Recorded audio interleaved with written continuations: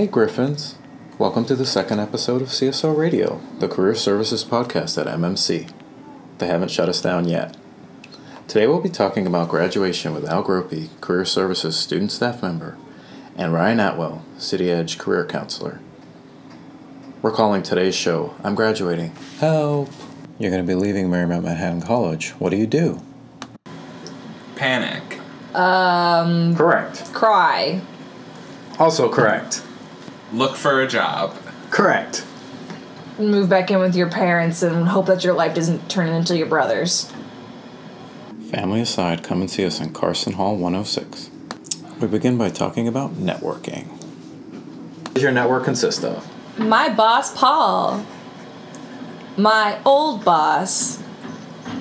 And, yep, I have two old bosses.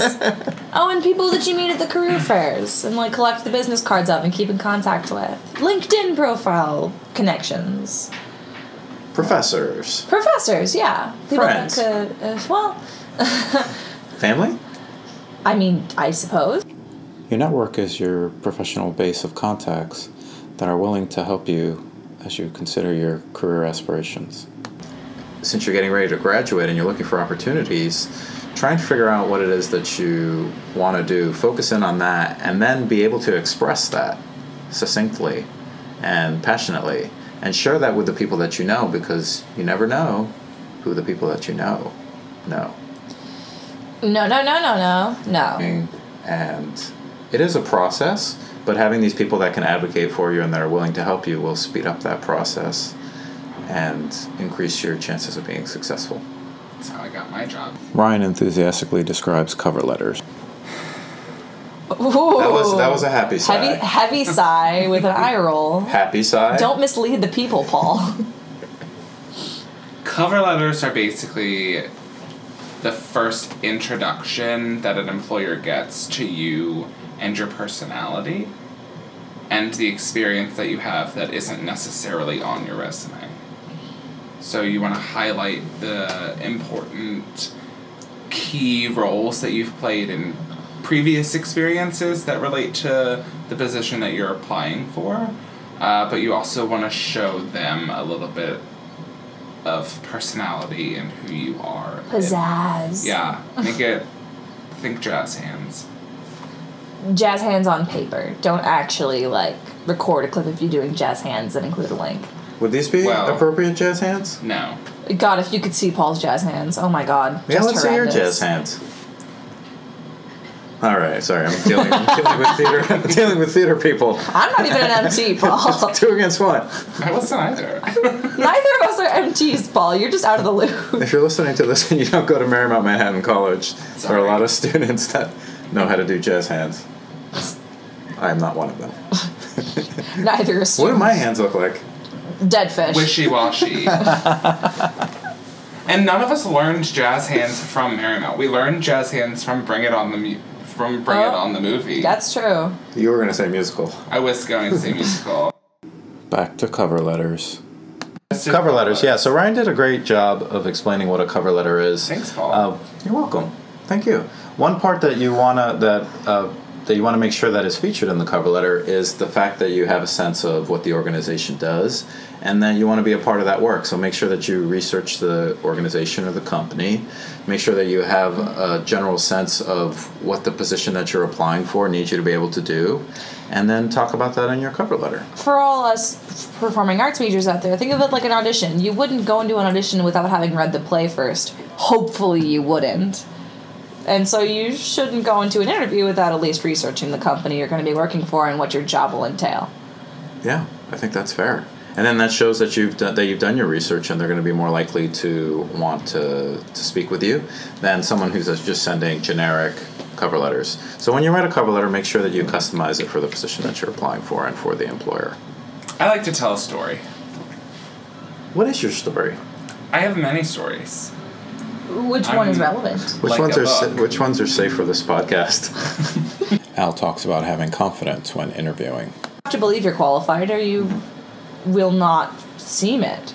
That's true. Yeah, you have to be confident. Yeah, if you are applying for a job, you should think that you are able to do the job. Right.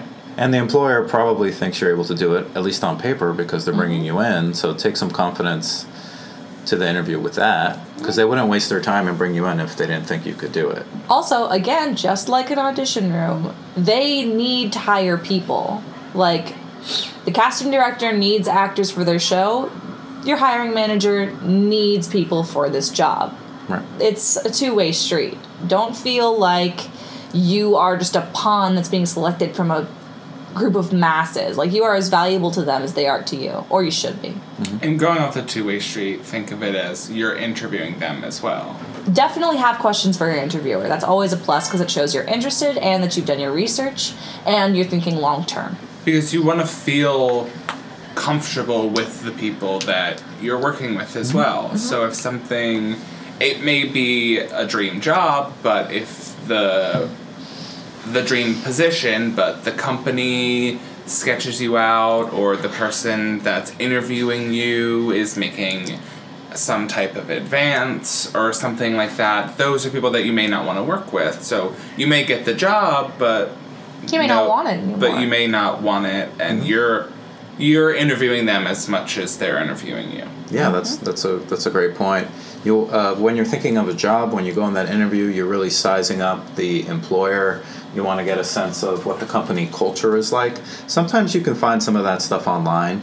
You can go to places like Glassdoor.com. This segment is brought to you by Glassdoor.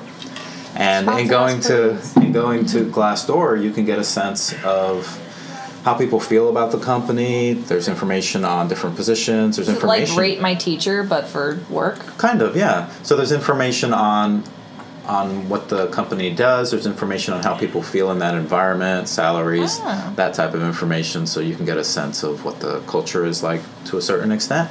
And all of that stuff is put in there anonymously, so the hope is that people are being honest about how they're describing where they work or have previously worked. So that's helpful. So go in there with that. And culture, you want to think about culture. You want to think about what's going to be right for you, because you want to feel comfortable where you're going to be working. Practice basic interview questions so that when you go to the interview, you're prepared. And know that confidence is only going to come through practice and preparation and putting yourself out into the world. Any other thoughts on interviewing? Just do it. Just do it. Go out there and do it, and the more that you do it, the more comfortable you'll get. Think of interviewing as an informed conversation that you're having. So you're going out there and you've put in the work, and now it's time to speak with people and let them know that you can do the job. I think this information will be very helpful for seniors that are graduating. And seniors, just know that you can always come back and reach out to us, and we're happy to help you however we can. Good luck and best on your new adventure. Today's show was brought to you by Glassdoor and LinkedIn. We wish we had advertisers, but really check out those resources. They're very useful as you're looking for opportunities and trying to find more information and researching companies.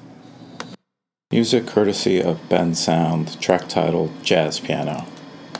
That's the end of the show. Until next time, bye.